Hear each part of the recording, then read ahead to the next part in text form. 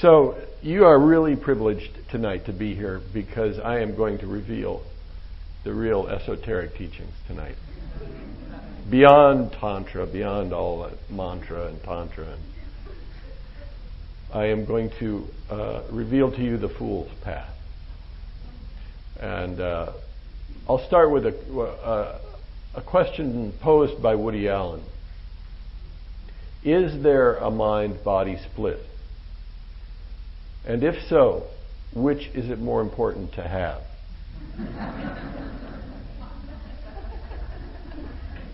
Something to think about. But seriously, friends, the Fool's Path is a real path. And it offers great rewards and great relief. And it is a path that you're already following, so you might as well embrace it. It can be traced back to the early Taoists in China, Chuang-Tzu, Lao-Tzu. And they saw that they were at the mercy of these enormous streams, these enormous forces of cosmic movement and biological evolution, all these causes and conditions. They were so at the mercy of that unnameable force that all they could do was go with the flow, let go and go with the flow. Chuang-Tzu used to say, do you really think you can take over the universe and improve it the way it is? You can change the way it is? They also realized that they really couldn't know anything about what was going on here. From our level of consciousness, we can't understand. Lao Tzu always used to say things like, others are sharp and clever. I alone am dull and stupid. Making fun of those who claim to know something about what was going on here. And admitting that he didn't know. And Chuang-Tzu echoed that sentiment with a great line. Those who know they are fools are not the biggest fool.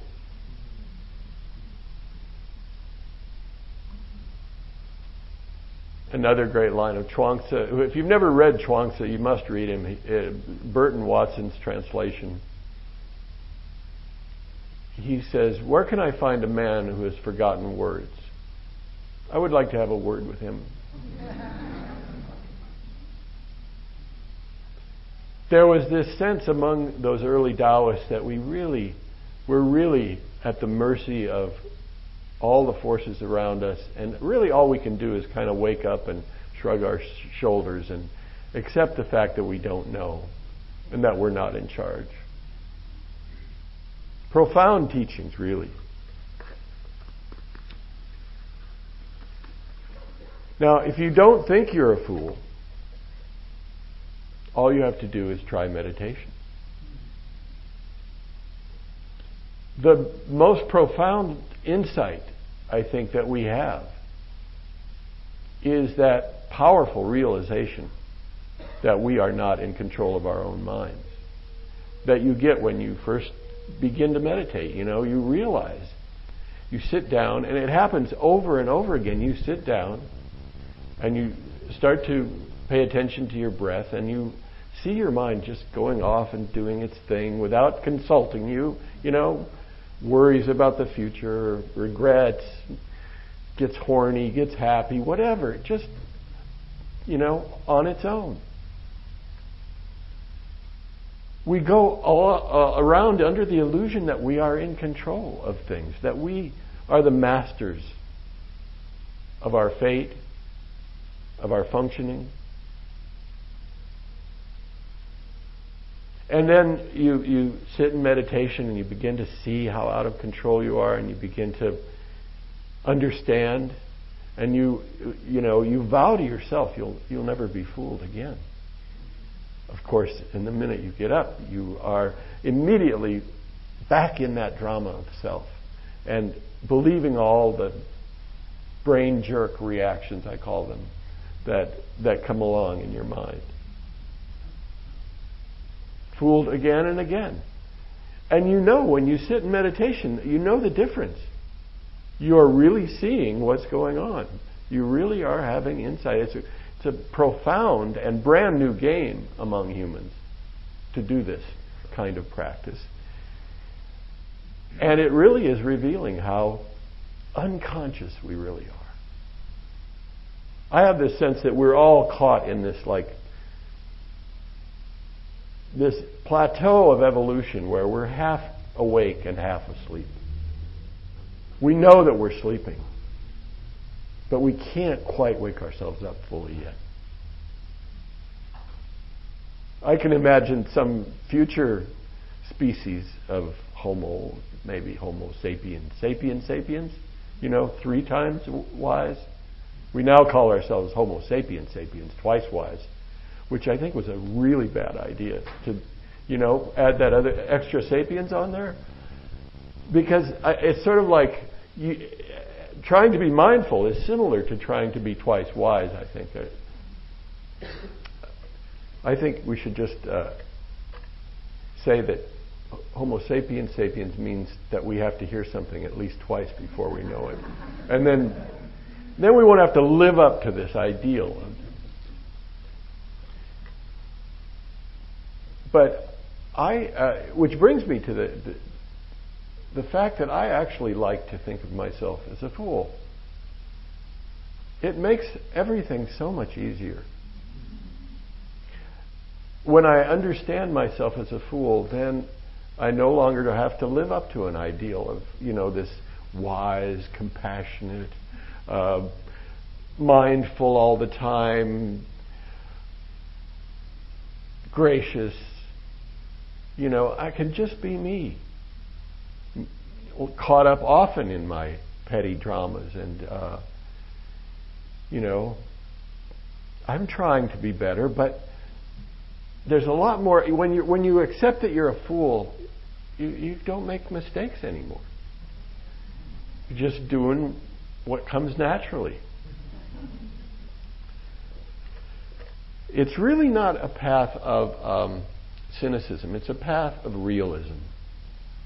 And it's the fool's path is not demeaning or mean-spirited.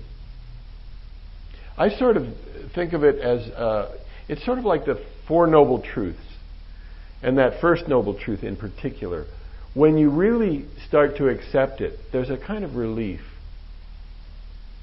That life is filled with unsatisfactoriness, filled with suffering on some level.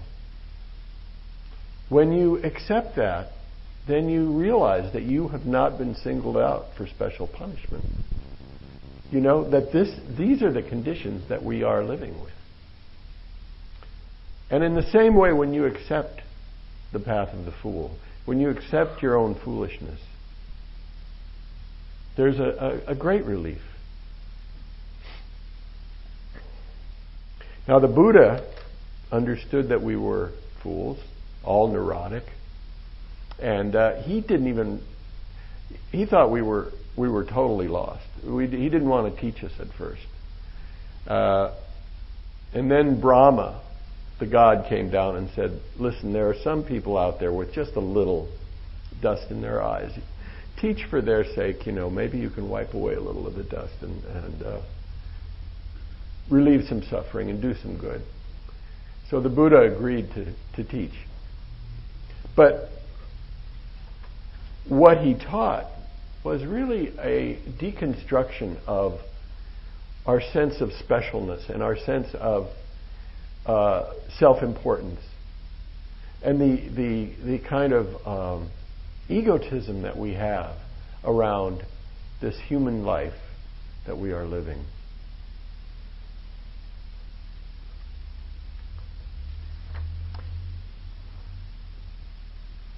He said, wait a second. Well, he taught things like the reflection on the repulsive, the 32 parts of the body, from the hair to the urine. And it's a reflection on the repulsive nature of this body when you actually take it apart. Not when it's all dressed up and it's all in a nice package and your hair is combed, but you take a piece of that hair out and just look at it alone. Or, it goes through all of the yuck that's inside of you. In the Visuddhimagga, one of the commentarial texts, it says, a human face is, quote, full of holes like an insect's nest. Describes the brain as a lump of marrow, the color of a toadstool or the color of milk gone sour. The Buddha and his followers were no romantics, They were really trying to get us to look at the true nature of this being on this planet without any frills, without any kind of gloss over it. Not that we don't care for our bodies and care for our lives and love ourselves or love each other, but he wanted to demystify this existence that we're all so attached to break our attachment. That's why he sent his monks into the cremation grounds and had them look at the bodies and say, my body is the same as that. It's going to become like that. Blue and festering or dissolved into just, shards of bone. He really wanted us to see the nature of this existence. And it was really in the service of demystifying this life. What really makes us fools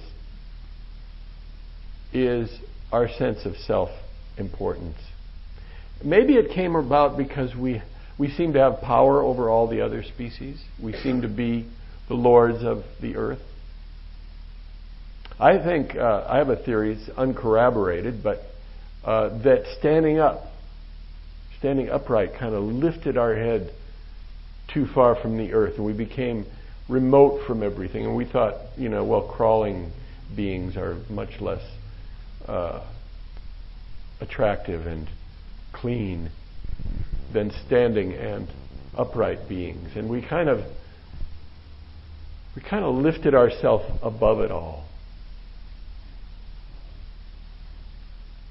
Over most of our history, we've come to think of humans as so specially created that we must have had a special deity or a great being who kind of put us at the center of all creation.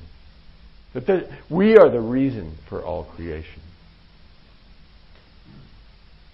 In his secret notebooks, Darwin said, "Man in his arrogance thinks himself a great work, worthy of the interposition of a deity.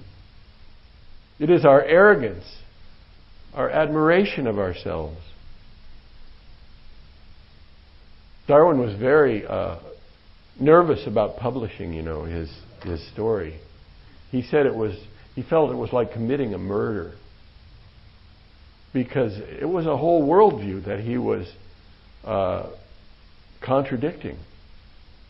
He was basically saying we're not specially created and kind of dropped down here from some other realm. We emerged out of the life of this planet. That's what my essay in here, the Evolution Sutra, is all about, is that what if we could embrace that story as our new creation myth? And what is the spiritual message of that story?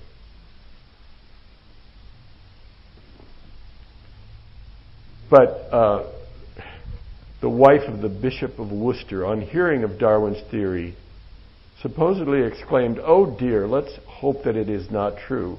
And if it is, let us pray that it will not become generally known."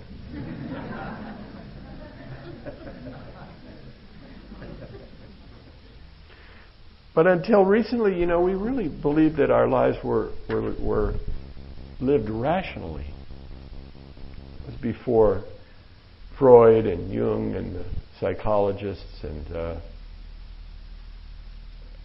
Freud said humans have suffered three insults upon their self-love in the last century. The first was last few centuries.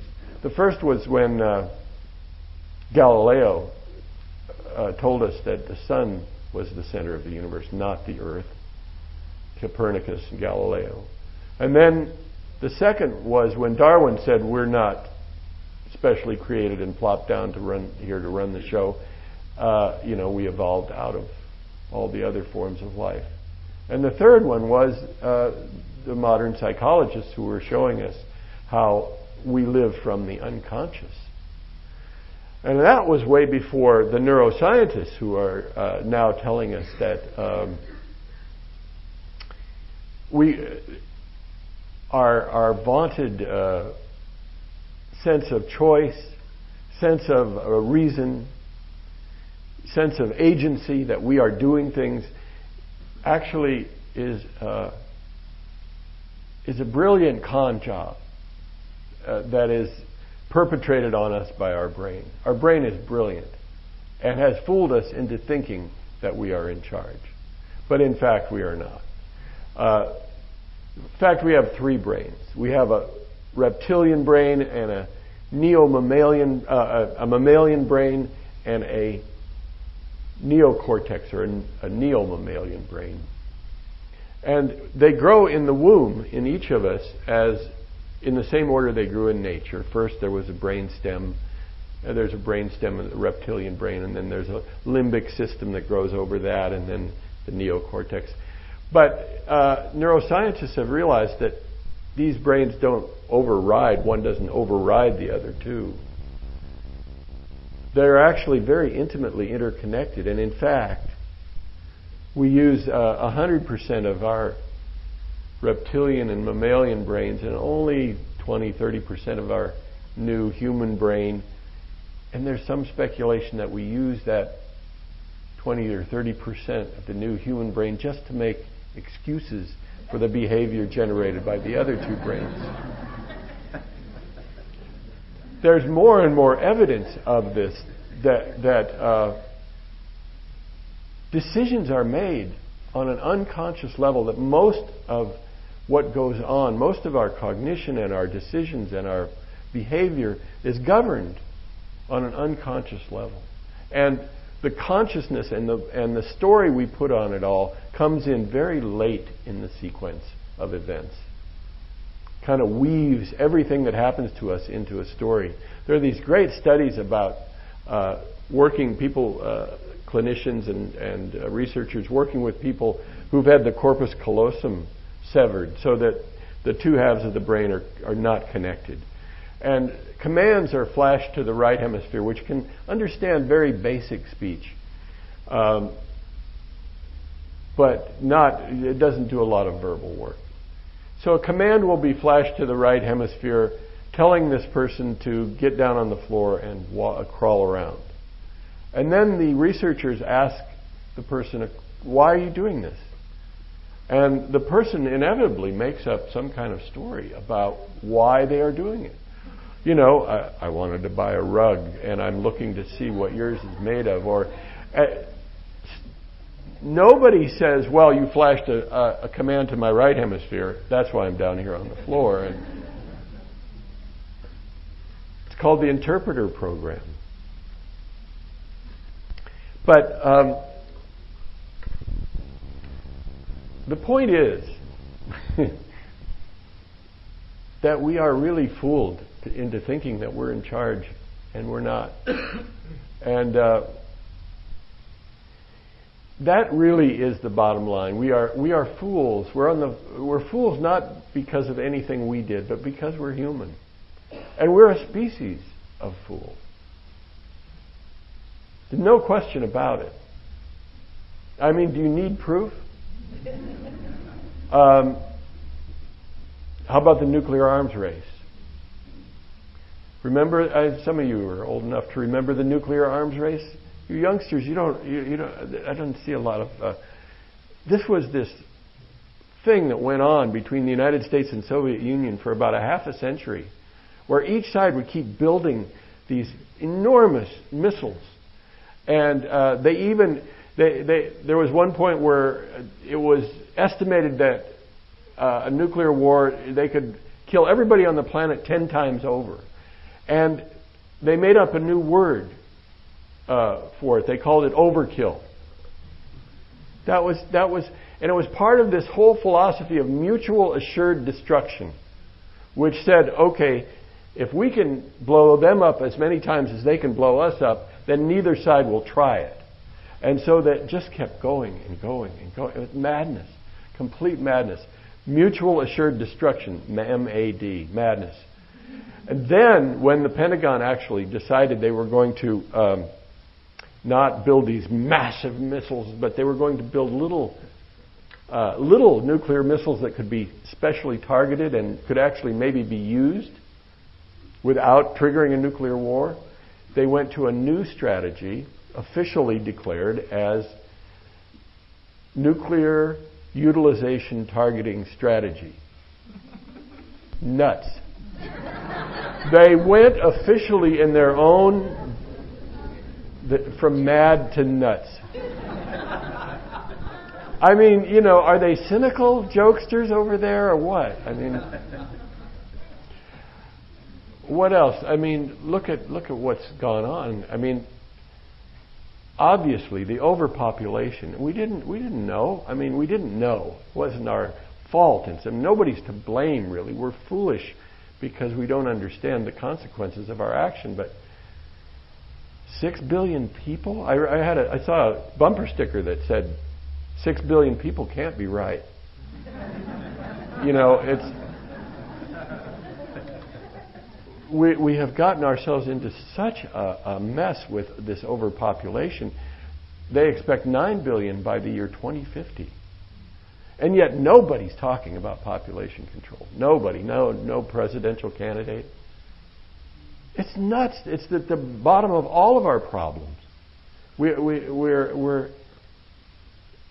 We're currently living through the 5th largest species extinction, the species die-off in biological history. Other times that it's happened has been as the result of a huge meteor crashing into the Earth or enormous shifts in climate, ice ages, and I mean we are having that impact on the other species of life on this planet. And we were all driving around, you know, in our big cars and drinking our coffee and just about to become happy. Just about.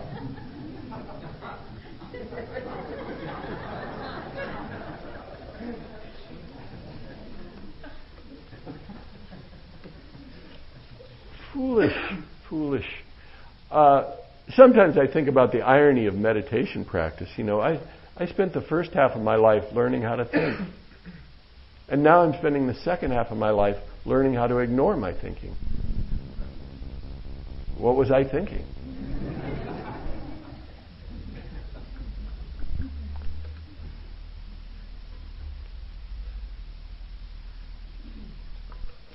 Let's see.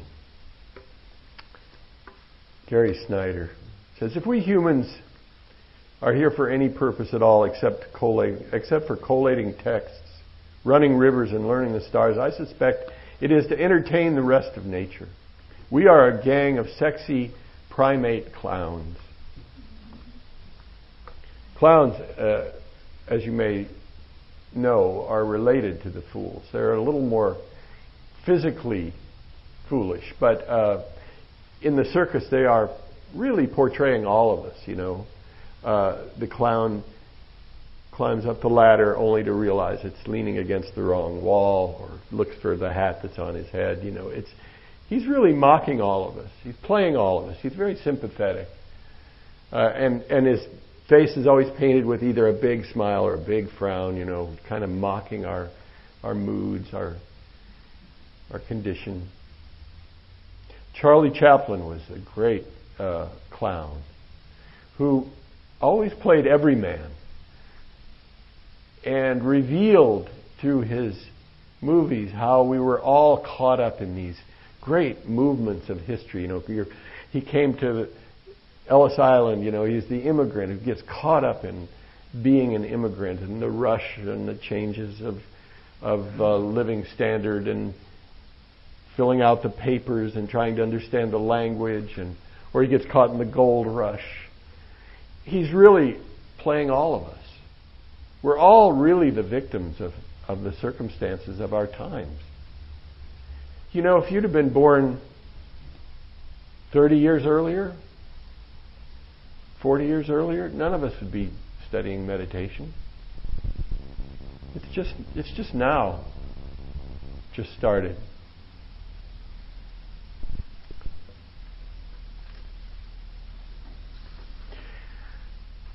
Well, what I think is the most obvious evidence that we are fools, we are a species of fools, is the fact that we continually believe that our current understanding of how the world works is the final word. And yet, every 100 years or so, it all gets overturned, and we realize that we had it wrong. I mean, and we're at that moment when suddenly, you know, we got these pictures back from outer space that showed us there were millions of galaxies.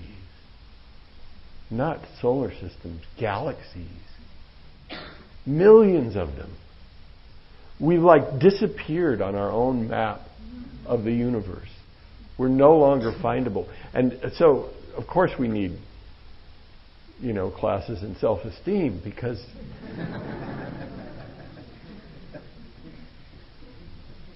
but our whole world has been so turned upside down. It's the Firesign Theater said once, you know, that everything you know is wrong. So we need some practices. Without methods of realization, techniques, there would be no path of the fool. So I have some possible rituals that we can all do. So collectively, collective practices. I have some individual practices as well, but first the collective practices. For one thing, April Fool's Day should be an international holiday and elevated to great importance. I don't know how many of you ever take part in the St. Stupid's Day parade. I do. I've been doing it for about 20 years. It's been going on for 30 years.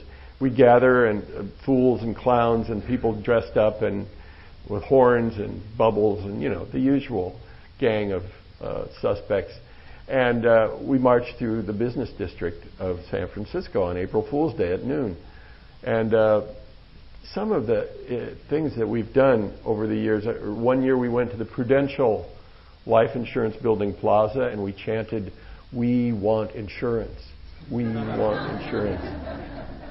And this year as we were walking through the financial district and people were gathering on the sidewalks to kind of watch us go by, we started chanting, "Go back to work. Go back to work." But, so, collective fool's confessions, I think, would be really in order, where you get together in small groups or in communities and you do something like maybe the Homer Simpson forehead slapping, you know, mudra. And you all, it's like the Jews when they beat their breast on Yom Kippur we've all sinned, you know, only this, we're all foolish. So let's practice. Get your palm ready. Okay, everyone who believed that after the Soviet Union collapsed, things would get better in the world. So, okay, those who believed in the purity of baseball, or the Catholic priesthood, or the American electoral process, dope. Okay, just a couple more. Those who believe that meditation would solve all their problems, dope. So doesn't that feel good? It's sort of like, all right, nobody's got it. You can also do, those who believe that someday they're going to get it all together. So we also need individual practices. And I really think that we are too grim about this, and that we really need to delight ourselves. And we can play with our meditation. We don't have to be, hold on to the breath for dear life. And mainly, I think that the most important thing is to forgive yourself over and over and over again. You are not your fault. We're children of evolution, right? You're not your fault. It's so obvious. I mean, did you choose to be in this body? No. Did you choose your personality? I mean, the geneticists say, we're all born with a particular temperament, and then, to be aggressive or withdrawn or novelty-seeking, there's a whole list of genetic selections for different personalities, temperaments. And then the psychologists say whatever part of your personality isn't established at birth will be firmly in place long before you have any choice in the matter in early childhood, which brings us to the fact that you didn't get to choose your parents, the dear ones who will set your lifelong neurosis for you. You're not free to be yourself. You're forced to be yourself. You're forced to be who you are. So you forgive yourself over and over again and be playful. I have a number of suggestions. I mean, one was that, put a bemused smile on your mindfulness. And that can come when you really realize that what you're observing here is not so individual to you, but is really the human condition.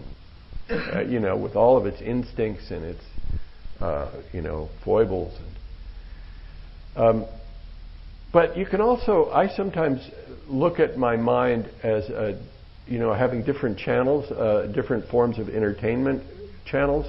And so at times I'll be watching grand opera, say, with a lot of Sturm und Drang and,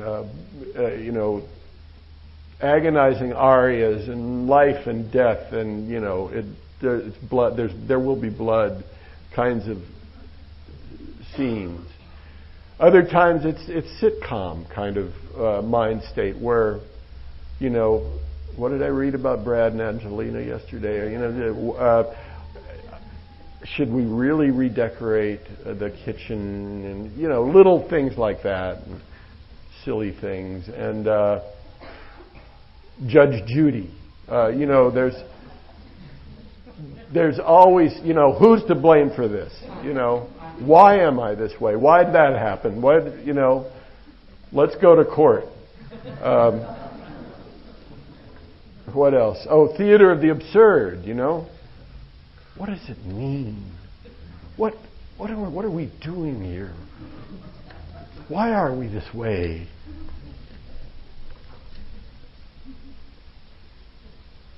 And of course, American Idol. You're always rehearsing some performance or another, aren't you? When I get there, I'm going to say, I'm going to be, how that goes.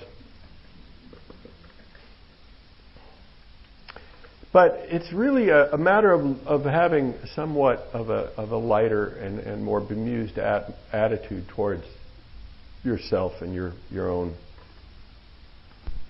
brain, your own mind. This is Chogyam Trungpa. Do your meditation at the simple matter-of-fact level instead of with some meaningful religious or philosophical undertone. In other words, have a sense of humor about what you're doing. Remember, things aren't as heavy as we think they are. Instead, they are floating above the ground, funny, swift, and lucid. There's kind of an existential strangeness that, I really actually like getting in touch with when I sit and meditate. It brings my life into a context where I can reflect on its strangeness and its incomprehensible nature rather than being lost in its drama. This is Alan Watts. What we need is a view of ourselves that is less grandiose. All the other species of life seem to be free from our human scheming and self-importance. The birds and beasts indeed pursue their business of eating and breeding with utmost devotion, but they do not pretend that it serves higher ends or that it makes a significant contribution to the progress of the world. He says, our human projects and talents, such as the powers of thought, are indeed natural marvels, but then so are the immense beaks of the toucans and the fabulous tails of the birds of paradise and the towering necks of the giraffe. And when we can view our talents as just one among many of nature's wonders, then our self-importance dissolves in laughter. Furthermore, we will begin to see that we have become too cunning and too practical for our own good, and for this very reason we are in need of a new philosophy which, like nature, has no purpose or no consequence other than itself.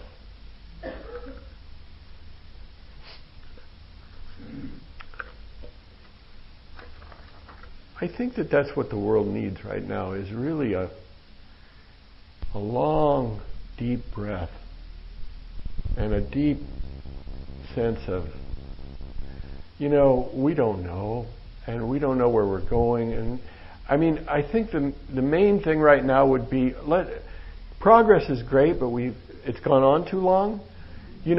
Let's have a decade of no progress. No advances in technology, no speeding up of anything. We need that settling back experience, and that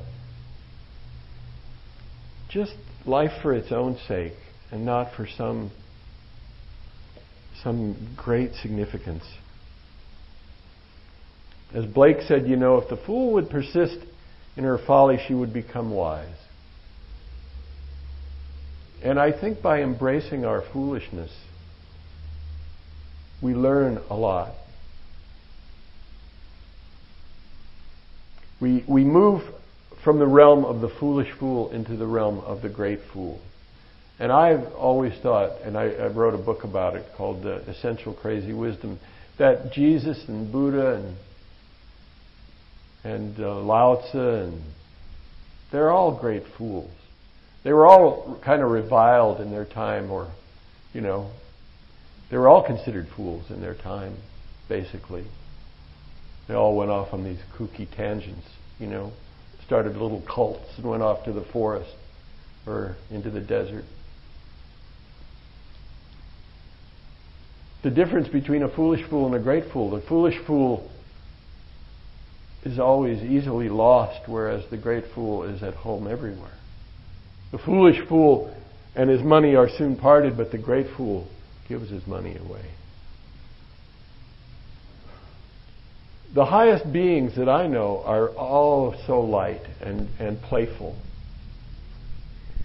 The Dalai Lama was giving a major teaching at Madison Square Garden about four years ago.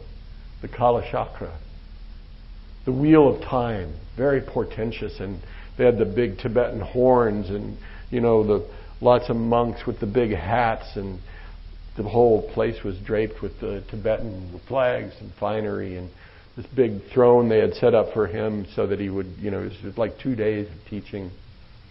And he came up and he sat down on the throne, and it was a mattress, covered with purple cloth. And he sat down on the throne, and it bounced, and he kind of went, and then he did it again.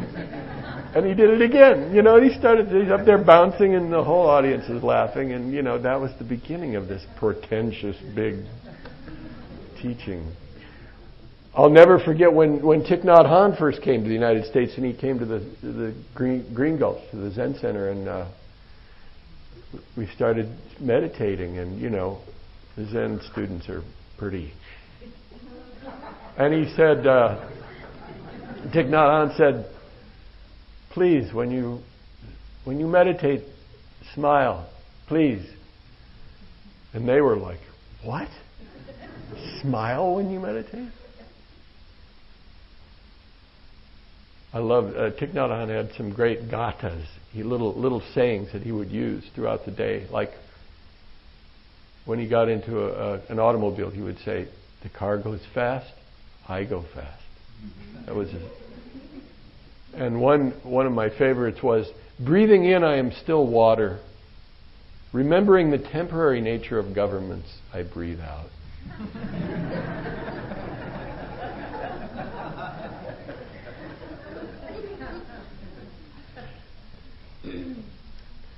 I think one of the keys to the Fool's Path is to remember that your mind is not a personal problem. It is our common condition. We share it.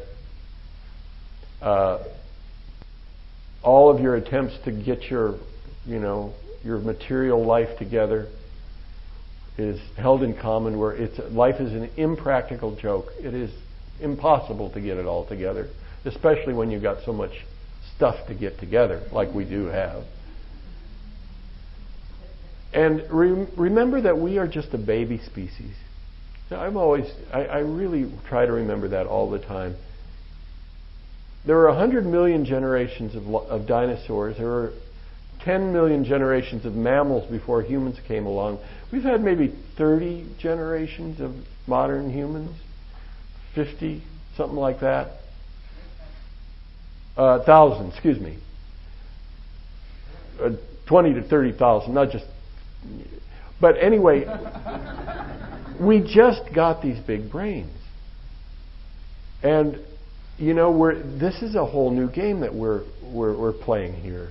As Robert Thurman says, it's an evolutionary sport, Buddhist meditation. We are just learning how to be aware of ourselves. It's brand new. And when you remember that, then you forgive yourself, and you also have some kind of hope. You realize that maybe we are, as a species, waking up. And that what you're doing is not being done just for you. It's being done as a collective movement. We're waking up together. So humans should not be tried as adults, I think, isn't it?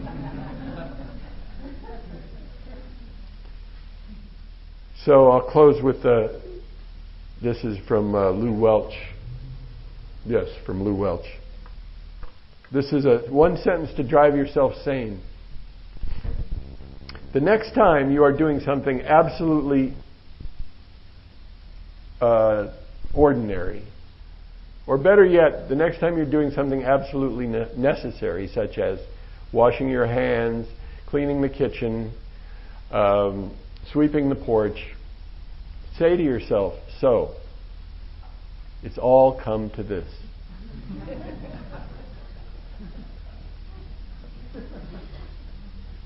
Small sentence to drive yourself sane. So, any questions about the Fool's Path? Now you're going to be afraid to ask a question, right? Because you think you look foolish? No.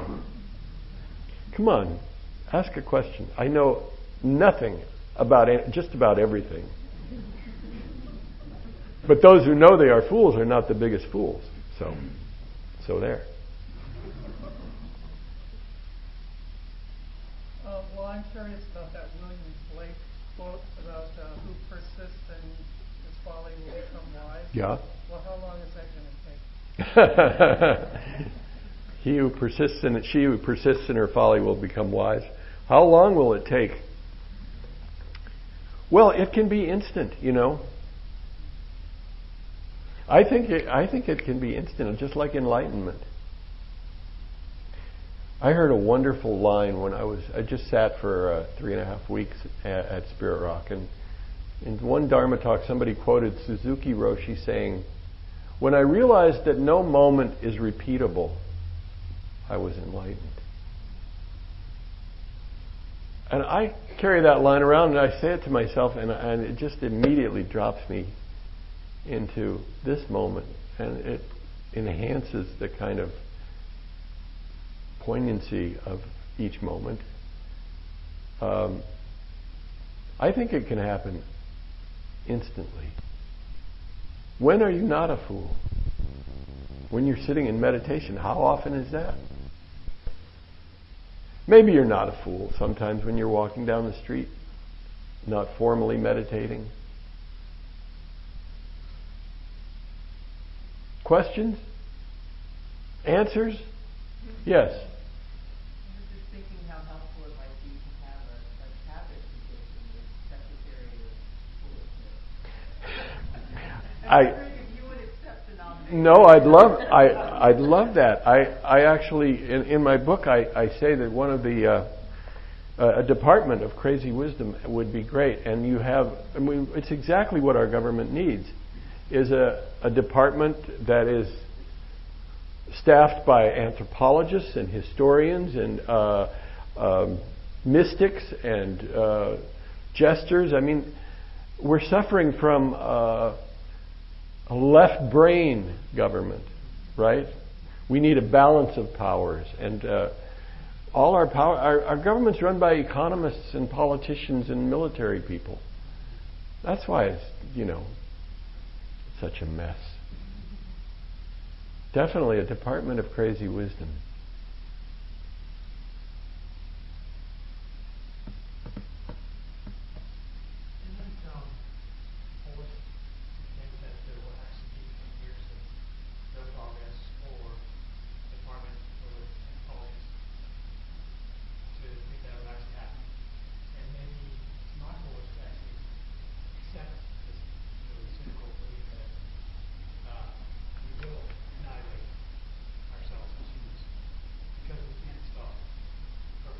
Uh-huh.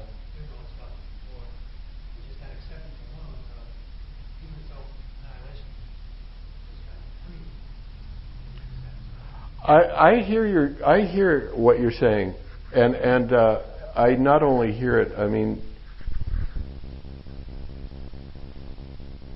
when I reflect on our predicament, I think we have to do everything in our power to stop the destruction of the Earth's life support systems. At the same time, part of me says, we have to learn to let it all go.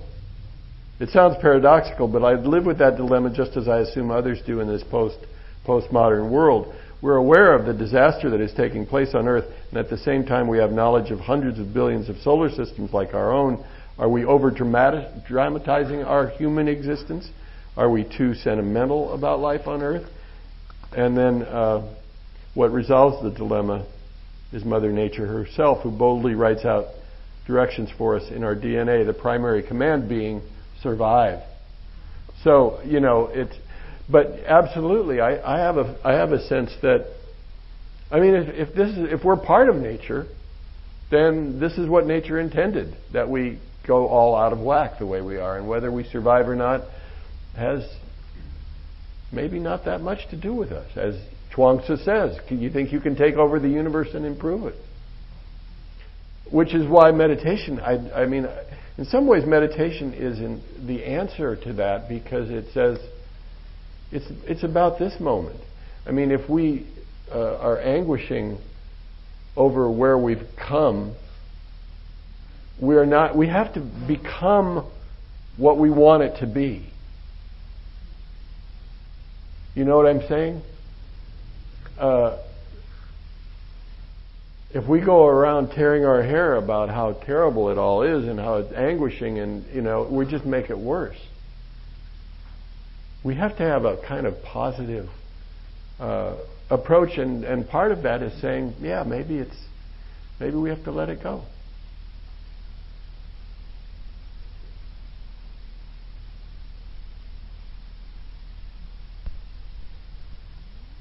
I take heart in partly in looking at the big picture, the biggest picture, and realize that the word ecology is 40 years old. The word ecology. And that the first UN conference on the environment was in 1970. We're just waking up to the fact that we've begun, that we're destroying the life support systems of the planet.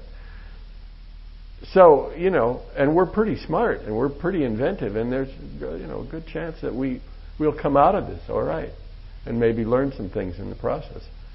But yeah, the modern environmental movement is just a baby.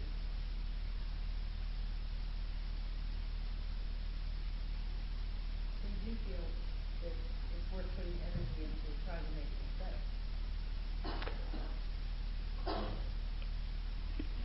If it's done, yeah. I mean, whatever you're called on to do, I mean, what your DNA is telling you, go out and survive. And however you see that, however you see that taking place, you go out and make an effort towards arranging the world so that it does take place. Yeah, we all want, let's see what happens. Just to see what happens. That's what John Cage, I once had the great privilege of interviewing him right before he died. And he said, yeah, I'd like to live longer and longer just to see what will happen. For some ultimate something? What is it? Till we all get enlightened? Oh, you better be careful before you take your bodhisattva vows,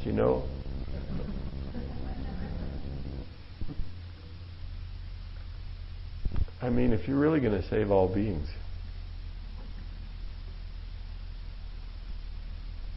We don't know, do we? Yes? What about, maybe you could talk a little bit about meditative skill. I mean, it's true that when you first start meditation practice, you sit down, you watch your mind, it's crazy. But you develop it, you cultivate it. Yeah. It's leading somewhere. Why don't you talk about that? Or not, it's leading somewhere. Right, it's leading somewhere. There you go. But isn't it skillful to conceive of the goal in order to... Yes, yes. What it is that we're going for? Yes, I agree that there is an enhanced consciousness that you can develop through meditation practice, where you are not only less foolish in that you understand karma better, you understand how to quiet and calm your own, inherited instincts better, and everybody and everything is enhanced around you because of what you develop in meditation. So you can become less foolish. That's just a caveat, because I do, I'm selling this stuff. I have to make my living. I'm a professional Buddhist, so I gotta say, it is leading somewhere. Don't get me wrong. But we don't know where that somewhere is. We kind of do. It's pretty sweet. It's pretty sweet. All right. Well, I think that's about enough. Let me close with a Pablo Neruda poem. We are many. Of the many people who I am, who we all are, I can't find a single one. They disappear among my clothes. They've left for another city. When everything seems to be set to show me off as intelligent, the fool I always keep hidden takes over all that I say. At other times I'm asleep among distinguished people, and when I look for my brave self, a coward unknown to me rushes to cover my skeleton with 1,000 fine excuses. When a house catches fire, instead of the fireman I summon, an arsonist bursts on the scene, and that's me. What can I do? What can I do to distinguish myself? How can I pull myself together? All the books I read are full of dazzling heroes, always sure of themselves. I die with envy of them. And in films full of wind and bullets, I goggle at the cowboys. I even admire the horses. But when I call for a hero, out comes my lazy old self. So I never know who I am, nor how many I am or will be. I'd love to be able to touch a bell and summon the real me. Because if I really need myself, I mustn't disappear. I would like to know if others go through the same things that I do, have as many selves as I have, and see themselves similarly. And when I've exhausted this problem, I'm going to study so hard that when I explain myself, I'll be talking geography.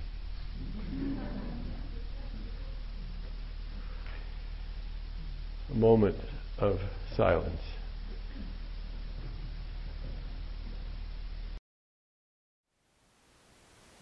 Thank you for listening. To learn how you can support the teachers and Dharma Seed, please visit dharmaseed.org/donate.